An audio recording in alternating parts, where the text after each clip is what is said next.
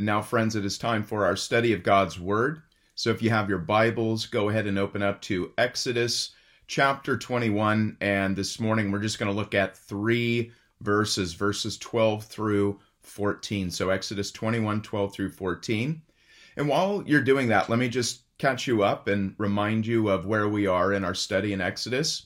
So we've covered probably what is the most familiar part of Exodus, which is the story of God's great deliverance of Israel out of Egypt through the leadership of Moses. Now, at this point in our story, the 10 plagues are long since past. Israel is journeying through the wilderness. They've arrived at Mount Sinai, and God has spoken directly to Israel, not even through Moses, but directly to Israel from Sinai, and he's given them the 10 commandments or the 10 words. So I think up to this point, everyone's pretty familiar with those things. But now we've entered into what is often referred to as the covenant code, and this term comes from Exodus 24:7. And many Bible scholars use that term to refer to this section of law codes. And I realize for many people, these law codes are confusing, they are boring. For some people, they are offensive and archaic. And so I think there's a tendency for many Christians even to skip over this portion of God's Word. But as we're going to see this morning, I believe that that's something we don't want to do. While I want to acknowledge, I think we need teachers, we need guides to help us through certain material, particularly the law codes in the Old Testament. And yet what I want to show you this morning is that what God is doing here is completely relevant for our world today. And so we're going to read this passage of Scripture and we'll get into our study. Exodus 21, 12 through 14. This is the word of the Lord. He who strikes a man so that he dies shall surely be put to death. However, if he did not lie in wait, but God delivered him into his hand, then I will appoint for you a place where he may flee.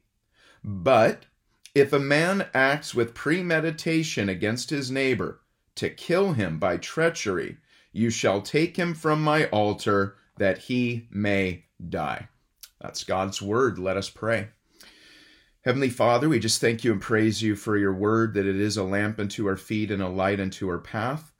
I just pray for the work and ministry of the Holy Spirit to take place in our hearts and minds so that we can hear these words as the word of God, that you would remove any clouds of confusion or doubt or resistance from you and what you would want to say today. We pray that the Holy Spirit would ultimately be our teacher here this morning, and I just pray that you would lead and guide me as the teacher and preacher of your word this morning, that I may speak those words which are good, pleasing, and sound in your eyes. We ask for this blessing now in Jesus' name. Amen. What is justice? For many people, the Old Testament and specifically the law codes of the Old Testament are irrelevant for today's world. And yet that question, what is justice, is every bit as relevant today as it was in the day of Moses. And so the questions our society is wrestling with today are foundational questions that human beings all throughout history have wrestled with. What is justice? Who gets to decide? And why? These are questions in American culture right now that not only are we battling over these things, but it's beginning to break or burst at the seams in many different ways. We're seeing crime played out all over the map. I remember a case just a few years ago. I was particularly troubled by it. Again, we see so many headlines, it's hard to keep up. But this one bothered me just because it really highlighted the flippancy with which people often treat human life and the way in which people value meaningless things or things that are of such little value over that which is ultimately of value. And I remember a few years back, you might remember this, there was a case in Houston where a young man murdered another young man over his pair of shoes. Apparently, the young man had a pair of very desirable Nike Air Jordans. And so this other man arranged to meet him and murdered the man to get his Nikes. And I remember hearing that. And I was just so bothered by the fact not only did somebody murder somebody, but it wasn't even something like, oh, he felt his life was threatened or, something else, but a pair of shoes. And the thing that struck me was how a human life was valued less than a pair of shoes. And things like that are happening in our culture. And so where do we go? Where do we go to answer this question, what is justice? Who gets to decide and why? Well, what Christians want to say is ultimately justice is what God says it is. So the Bible provides God's vision for justice. God is the who gets to decide and define what justice ultimately is. And why does he get to decide that? Because he is ultimately the one that has made the world and he has made human beings, and he knows better than anyone what is necessary for human flourishing. Now, I don't think that's particularly hard to grasp, the idea that God defines justice, it's his vision, and he gets to decide because he's God. But here's the problem. When people arrive at our text this morning or texts like this in the Old Testament, they don't like the sense of justice that they give. And as we've talked about already in the last couple of weeks, I think there's reasons for that. Again, many times we look at the things that were culturally conditioned, they were time-bound, they were relative, namely the case laws, as I've talked about, and the particular punishments assigned to them. And what we did, in order to make sure that we're always preserving God's word as God's word, we're not taking away, we're not adding to, we're not removing anything that God intends for us to do today, but we're also being thoughtful and careful and rightly dividing the word of truth, so that we don't wrongly grab onto things God intended only for ancient Israel in the past and try to bring it forward into the 21st century. And I know this is a difficult project, but I'm hoping to simplify that for all of us today. So one of the key things that I did in the last couple of weeks is I talked about there's two different kinds of laws in particular. There's apodictic law, which is just principles, and that's what the Ten Commandments are. And when I talk about sort of these universal principles, I'm not talking about apodictic law broadly speaking that anywhere you might find in the Torah, but I'm talking specifically about the apodictic law of the Ten Commandments. Okay, so that's specifically what I'm pointing to. Those were very clearly the foundational principles for Israel. And I'd say that Jesus Christ sums up those principles of the Ten Commandments in himself. He's fulfilled that on our behalf and on behalf of Israel. And by believing in Jesus, it is now his law and his principles in the New Testament that apply. But here's an interesting point to make.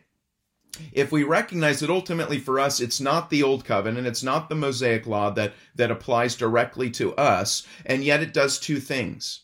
It provides the background so that we can understand the New Testament and appreciate it. And also what you see in the New Testament is that all of the Ten Commandments, with the exception of the Sabbath, are reaffirmed by Jesus and the apostles in the New Testament. So they actually reaffirm that the Ten Commandments are these universal principles. And even on the one that many people will say doesn't apply, the Sabbath, in a sense you could look at Hebrews and say it's not so much that the Sabbath doesn't apply, but it is applied through Christ in a new way. That Christ has entered into this rest on behalf of God's people, and that through faith in him, we all enter into this permanent state of rest in Christ, because we are not saved by our works, but by the finished work of Christ. And so we're able to rest from our works. And that's why, of course, Paul and others will say it doesn't particularly matter what day you worship on. You don't have to say, oh, it's Saturday. As long as you're entering into worship and practically you're designating a time and a place to worship the Lord, to hear the teaching of God's word, to sing praises, to offer offerings. As long as we're still doing that, we're entering into that rest. So it's kind of an interesting way of seeing how the Ten Commandments still, in a sense, apply, but I'd say they apply in and through Jesus Christ. But that being said, What about the case laws then? What about these case laws we're looking at where it seems very time-bound? We talked about slavery last week. Slavery is outlawed, thankfully. That's a good thing. So are the case laws endorsing these ancient situations? No, we've talked about no. Many of these case laws come at life realistically and pragmatically. In other words, they take the 10 principles, the 10 commandments, and they say, look, the world is not the way it should be. We recognize that. And what we want to do is come in, limit evil, try to push things better in a right direction, and point to God. That's what they want to do. Outward laws don't make people right in their hearts. I think we all know that, and if we don't, we really need to ponder that. Outward laws never make people right. You can slap as many laws as you possibly want on people, and still in their hearts, it won't make them right. It might limit outward temporal evil, could just provoke people to more anger. You never really know. But ultimately, these things were time-bound. They acknowledge things aren't the way it should be, but they're trying to limit it, make things a little better, and point ultimately to God. Now, the same thing is true with many of the penalties. So many of the penalties, even insofar as the principles that we're going to see this morning, still apply to our New Testament Christian vision of what is justice. And yet we're also going to see sometimes the penalties don't necessarily apply, that they can, and in some cases, should be different than what you find there. But I think if what we do is we take these case laws, like the one before us this morning, we unpack it in its context. Remember that. One of the things people tend to do is come to the Bible and they have all their modern assumptions and they force that onto the text of the Bible as though that's the original setting. And so one of the first things we talked about doing is make sure, especially when you come to the Old Testament laws, you look at the surrounding context, see what was going on, figure out in what ways Israel was unique or set apart, or in what ways they were the same, and then we can bring forward the principles and begin to apply them today.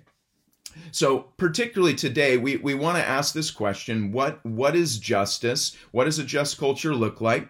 Again, verses 12 through 14 of chapter 21 aren't going to unpack the entire broad vision of what justice is, but it's going to contribute to it. And that's what I want to hope to do as we go through some of these various laws, is take these principles, these elements of this Old Testament vision for justice, extract the principles through the original context, and then talk about how that might apply in our world today. So I broke this down into the three components. The first one begins, "He who strikes a man so that he dies shall surely be put to death." Now, I want you to notice that this goes back to the 10 Commandments.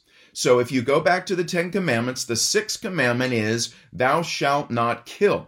And if you'll remember, I did a study a while back saying that I don't think that's the best translation of that word. The Hebrew word is ratzach, and it means to murder.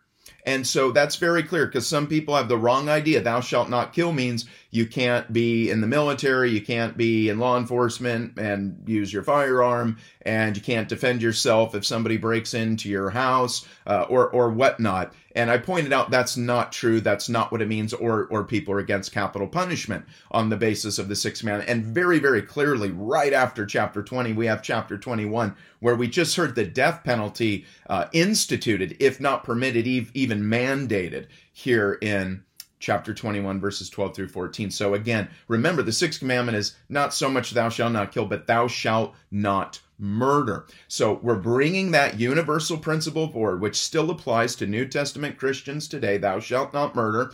And what is happening is Moses, through the Spirit, is applying this principle to their context. And it says, "He who strikes a man so that he dies shall surely be put to death." Now, what we have here is a case in which a man commits murder. Okay. Now, this is a development of the 6th commandment. Now, in the 6th commandment, all you have is the principle. You don't have a situation. You don't have a case. You don't have a penalty. You don't answer the but, if, and when questions that real life actually brings up whenever you state and try to apply a principle. So remember, God's people, we're going to learn these principles, but God's people will always have to pray. We'll have to seek wisdom and counsel amongst ourselves to sometimes figure out how do we apply these timeless principles to some of these new situations that are taking place. In many cases, that technology, for example, is forcing us to have to answer.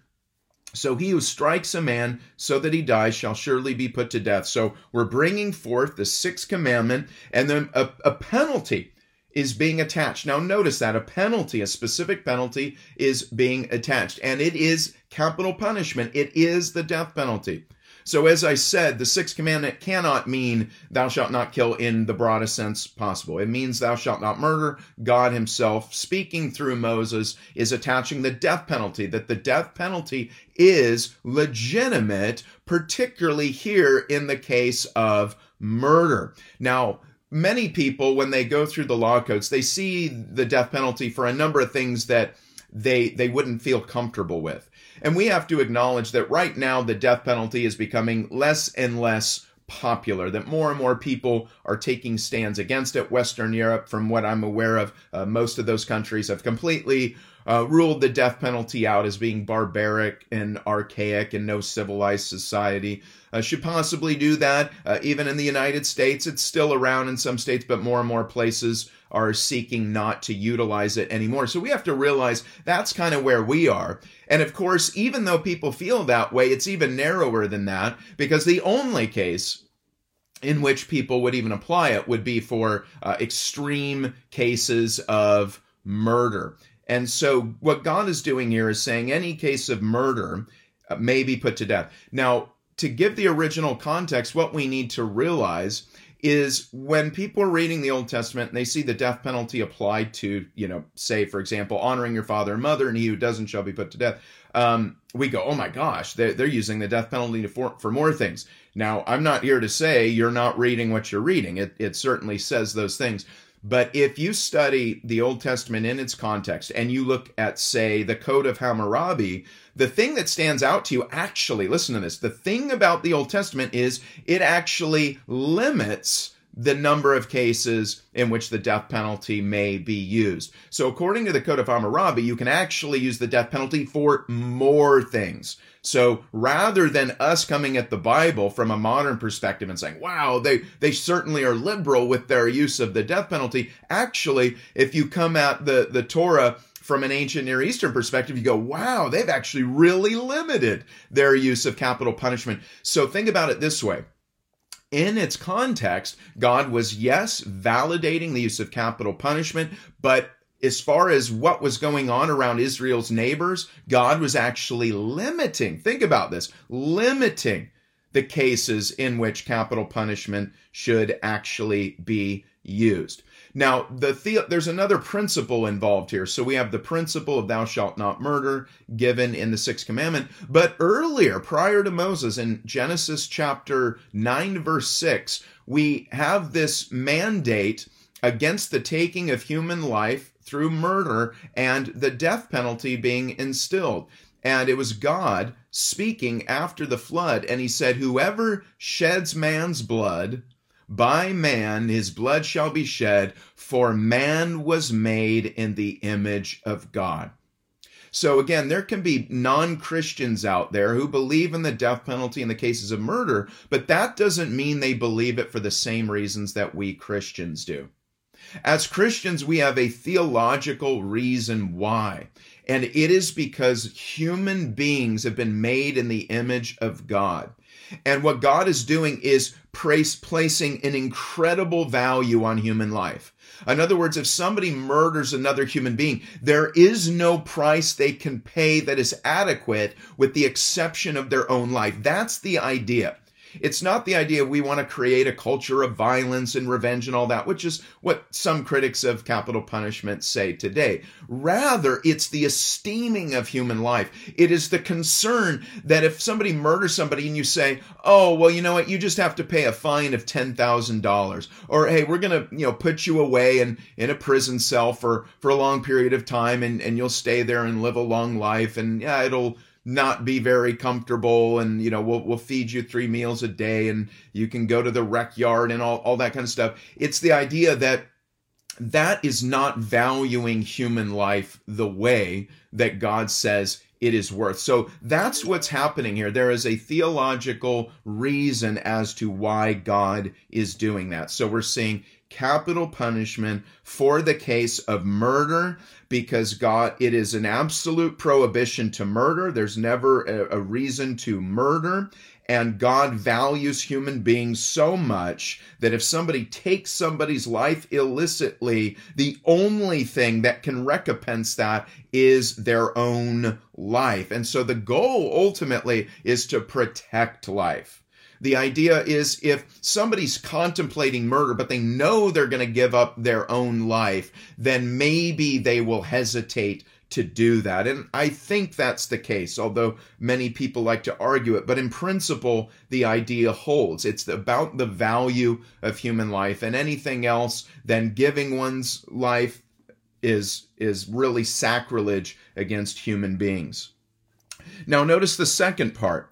So once again, the Ten Commandments did not assign a punishment. So God's people in the Old Testament needed to come up with a punishment. That's provided here. But then there's always the yeah, but what if questions of real life.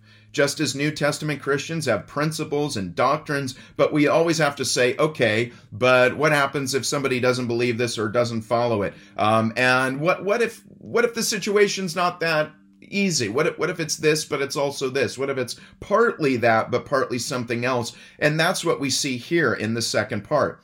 It says, however, if he did not lie in wait, but God delivered him into his hand, then I will appoint for you a place where he may flee. So what's happening here is we're talking about the case of manslaughter. What if a man accidentally kills another man? It wasn't premeditated.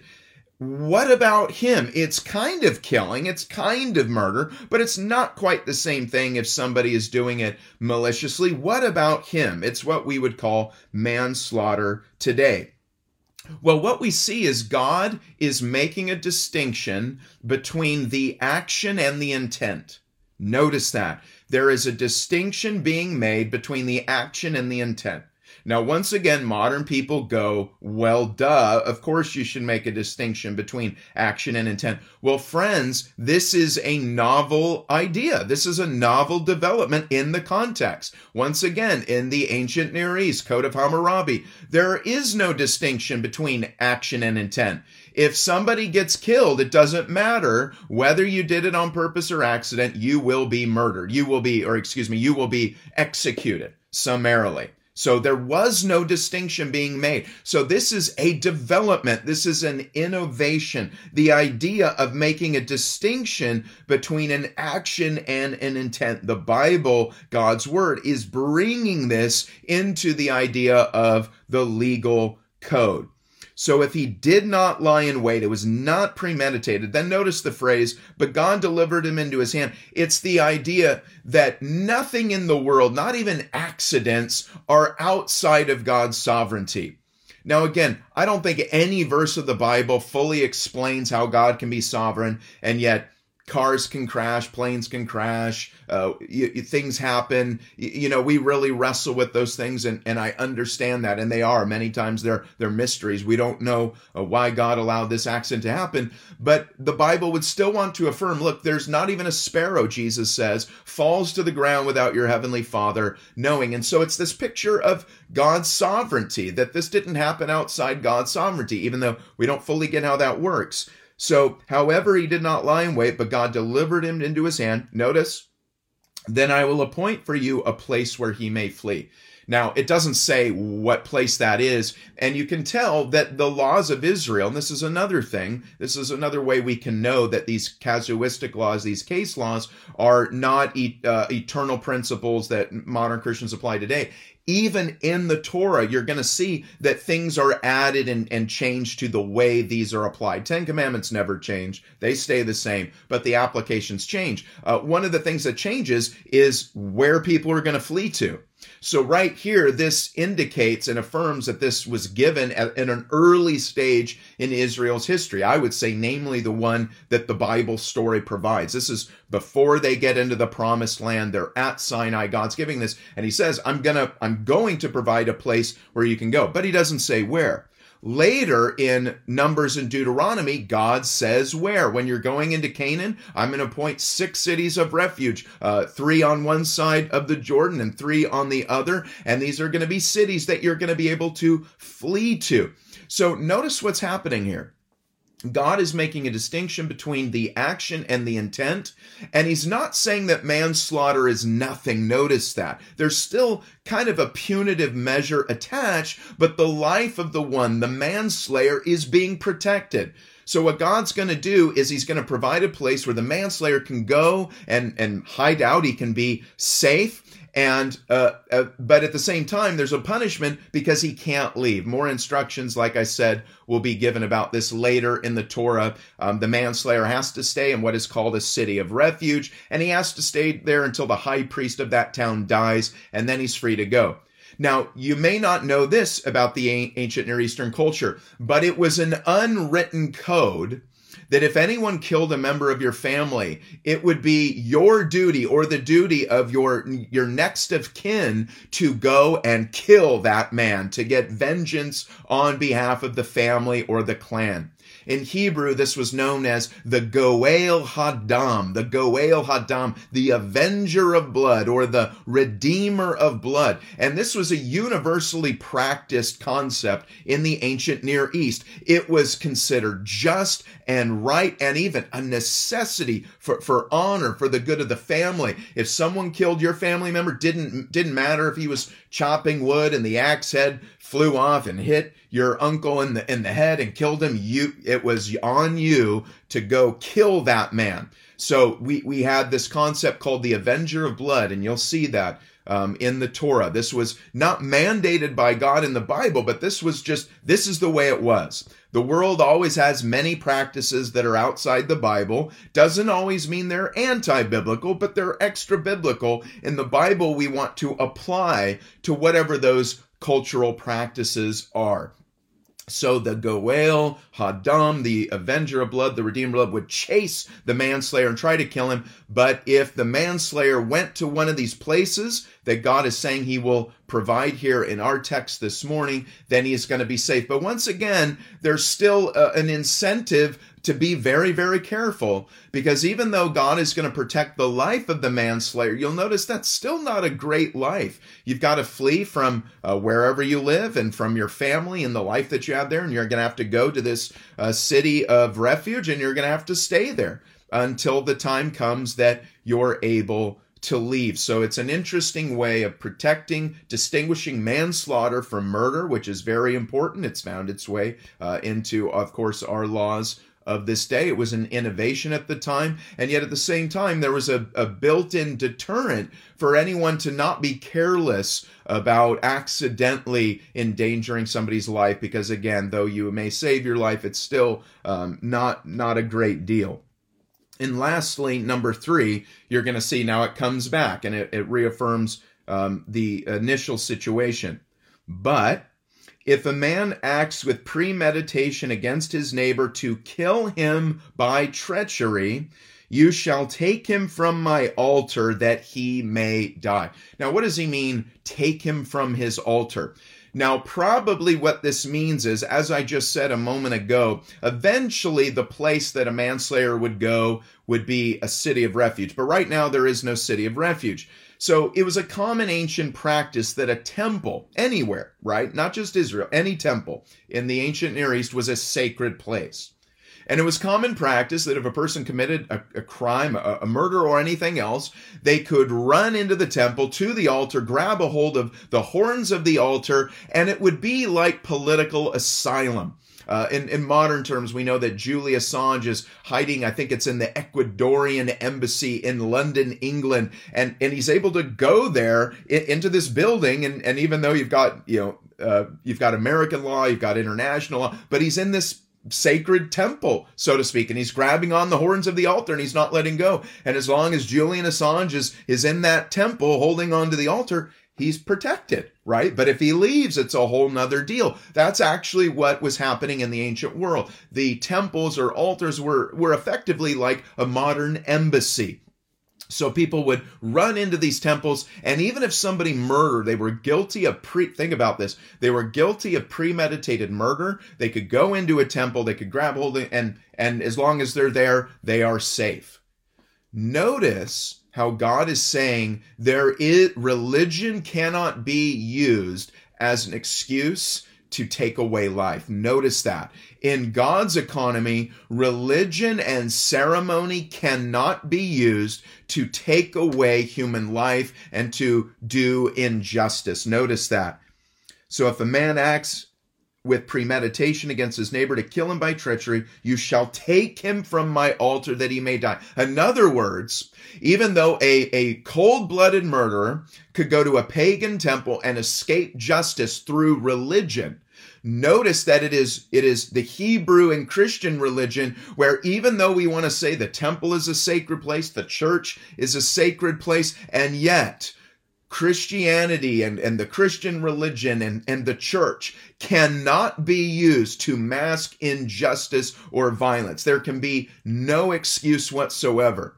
We can imagine that there's been, unfortunately, many people who have used religion to escape injustice, or they've said, well, this bad thing happened, but it's for religious reasons we're going to cover up this crime. Actually, the Bible says the opposite.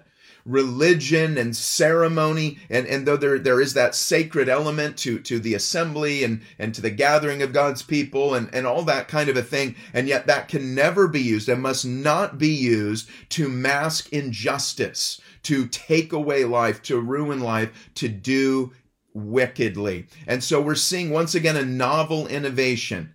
Though the pagan temples would protect even a cold-blooded murderer, God says, no, you can come right into my altar, because again, the right worship of God, listen to this, friends, the right worship of God is also related to the right treatment of our fellow man. Jesus said he summed up all of the law and the prophets in just 2 commandments. Love the Lord your God with all your heart, mind, soul, and strength. Love your neighbor as yourself. Notice that's actually what's happening here. The right worship of God. Not only is it permissible for if a murderer is grabbing a hold of the horns of the altar in Israel for guards to come in and take him away, it is a part of right worship. That the temple would actually be defiled if you used religion to mask injustice and the taking of human life. Now, let's kind of take what we see here and reflect on that question, what is justice? Well, I think the one thing we can take away from this morning's text is that from a biblical standpoint, from a Christian worldview, if we are followers of Jesus Christ, what should we say about justice? And we would say that biblical justice creates a culture of life. Biblical justice creates a culture of life. We saw that in the very first part. The reason there's a prohibition against murder, because human life is worth more than anything else in this world. Human life worth more than money. It's worth more than possessions. It's worth more than animals. Human beings are worth more than anything else. So God highly prizes human beings.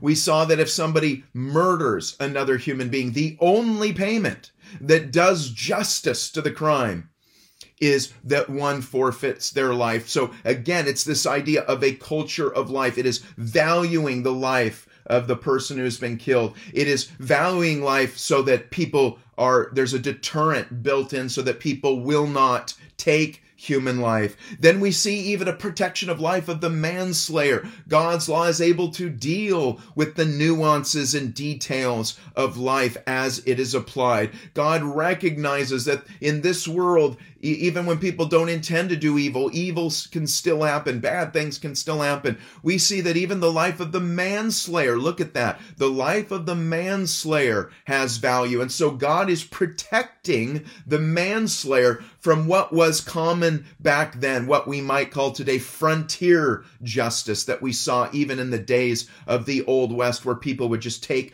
the law into their own hands. God is saying, no, we're going to break this cycle of these blood feuds allegiance between clans, which would many times end in the extermination of an entire clan as they went through these cycles of violence and revenge. God is saying, no, we don't want a culture of revenge and violence. We want a culture of life.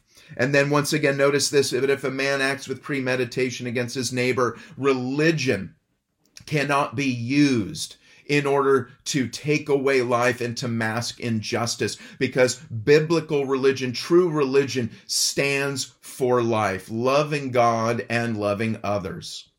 So how might a culture of life apply today? Now, on the face of it, this text, for example, doesn't talk about abortion, does it? But this is an example of what I've been proposing to all of you that we do as Christians with the Old Testament law. We look at it, we read it carefully, we study it in its biblical context first, make sure we understand it in light of what the rest of the Bible says about it. Then we also look at what was going on at the time, what was Israel's neighbors, in what ways was it unique, what ways was it the same, and then we finally figure out what was going on, and then we extract the principles from that. And like I said, what we get is a culture of life. God is creating a culture of life here in the middle of the ancient Near East, and he wants to do so today. But notice that if we do that, if we take the principle, it might be applied in new ways. And one of the most blatant and obvious ways that I believe, again, if we're creating a culture of life, then obviously we've got to find a way to limit and restrict abortion. Again, ultimately, I think we would all like to see it disappear, but I also, like the Old Testament, I also acknowledge, look, people are still, passing laws will not change people's hearts. And ultimately, much of the reason for abortion, it comes down to people's view of sex. And their view of sex is shaped by their religion or the lack thereof. So friends, ultimately, if we want to get rid of abortion, we've got to preach Christ. Because once people preach Christ, they receive the gospel message. They become a new person. Sex looks completely different when you know Jesus Christ as your Lord. And out of that comes a different sexual ethic in which abortion is either minimized or completely eliminated. So friends, we still have to aim at getting the gospel out. But nevertheless, we might want to do what the Old Testament often does, which is acknowledge, look, we understand people are still going to do bad things. They're still going to probably get abortions, whether it's here or there in this state or that state, or they have to do this or that. But for Christians, do we want to limit it? Do we want to work to try to say, hey, no, we don't stand for that? In principle, we say no. We just say it's wrong. We're not saying, oh, sometimes it's right. No, we're saying it's wrong. It's always wrong. The taking of innocent human life, it's called murder, is always wrong. We believe that in principle. But again, just like the sixth commandment is now applied to complex, nuanced situations in which our goal is to simply limit the evil, try to promote the good, and then get the good news of Jesus Christ out, because that alone is the ultimate solution. In the end, it's only really going to disappear if people no longer want to do it. Think about that. In the end, abortion will only be gone the day nobody wants to do it anymore. As long as there's a desire there, there's always going to be somebody who's going to enable that desire to be fulfilled. So we want to create a culture of life. And again, and as many people have said recently, and I agree, I don't want to take away from the pro-life movement and cause, because I think that's supreme. Of all the innocent voices speaking up, a voice for the voiceless, those who have the least amount of power in our society, it has to be the life of the unborn.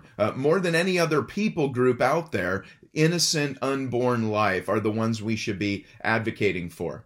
And yet I can also agree with others who say, yes, but we want to care about all life. We want to care about from the cradle to the grave. We want to care about the elderly. We want to be mindful of euthanasia policies as cost of medical care continues to rise and ER rooms being filled with people. Major ethical questions are being asked. Hey, should we care about this person? Gosh, I don't know if there's much we can do. And they're taking our time and our resources. Again, Christians are going to need to take our culture of life, which is what Jesus Christ gives us, because Jesus Christ did not come to destroy men's lives, but to save them. And so we are wanting to bring a culture of life wherever we can, from the cradle to the grave, but especially, I would say, for those who are the unborn, being a voice for the voiceless.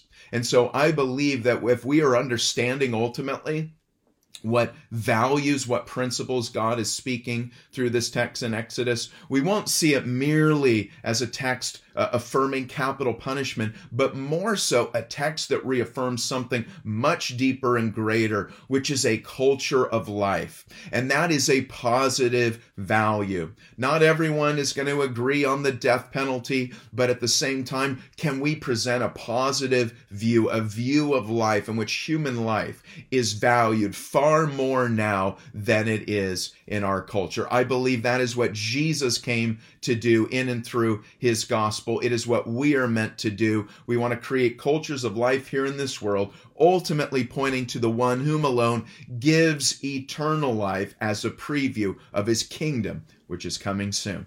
Let's pray. Heavenly Father, I thank you and praise you for your word. Lord, I thank you that you have spoken to mankind first through the prophets, then the apostles, and ultimately through your Son, Jesus Christ. Lord, we just pray that you would create in us a desire to preach the kingdom of Christ, which is a kingdom of life. Lord, we thank you that in and through Jesus, we presently have eternal life. Not only will we have life after death, but we have abundant life now in Jesus. And we just pray that as a sign and preview of your kingdom, you would enable God's people to take this value of human life, this call, this mandate to create a culture of life, and that you would use us, Father, that you would grant wisdom to your people on how each of us individually and collectively can be a voice of life in our culture of death. We just pray that you would use us to make a difference in our world today. We pray this in Jesus' name. Amen. For those of you that would like to continue this morning's worship with tithes and offerings, there are a couple of ways that you can do that. First of all, you can go onto our website, which is imagechurchoc.com, and there's a giving tab up there at the top, and you can just click there, and you're able to give using your credit or debit card. For those of you that would prefer to mail in a check or money order, a cashier's check, you can do so to our church mailing address, which is 27762 Antonio Parkway, L as in Larry 514, and that's Ladera Ranch, California 92694. Again, all that information is on our website, imagechurchoc.com. Again, a couple of quick announcements. So we have a San Clemente community group meeting this Tuesday night. And so if you're interested in attending that, we'll be gathering together in a home in San Clemente and really chewing over today's message, discussing it, and really thinking through application. We don't want sermons to go in one ear and out the other. We don't want to be hearers of the word only. We want to be doers. And so that's the focus of the community groups, is wrestling over with what we've heard and thinking together in community how we can do the word that we've heard. So that's going to be happening at the home of Dave Cross in San Clemente. If you'd like information about that, please email us at information@imagechurchoc.com, information@imagechurchoc.com, and just let us know you're interested in the San Clemente community group. We had a San Juan community group meeting last week at Jim and Linda Harris's house. We'll have a couple more launching very soon as well, so we'll get you that information. Of course, we're going to have our Wednesday night Bible study, and we're going through the book of 2 Corinthians, which is an incredibly encouraging book, and so I invite all of you to attend that. That's going to be at 7 p.m. Pacific Standard Time.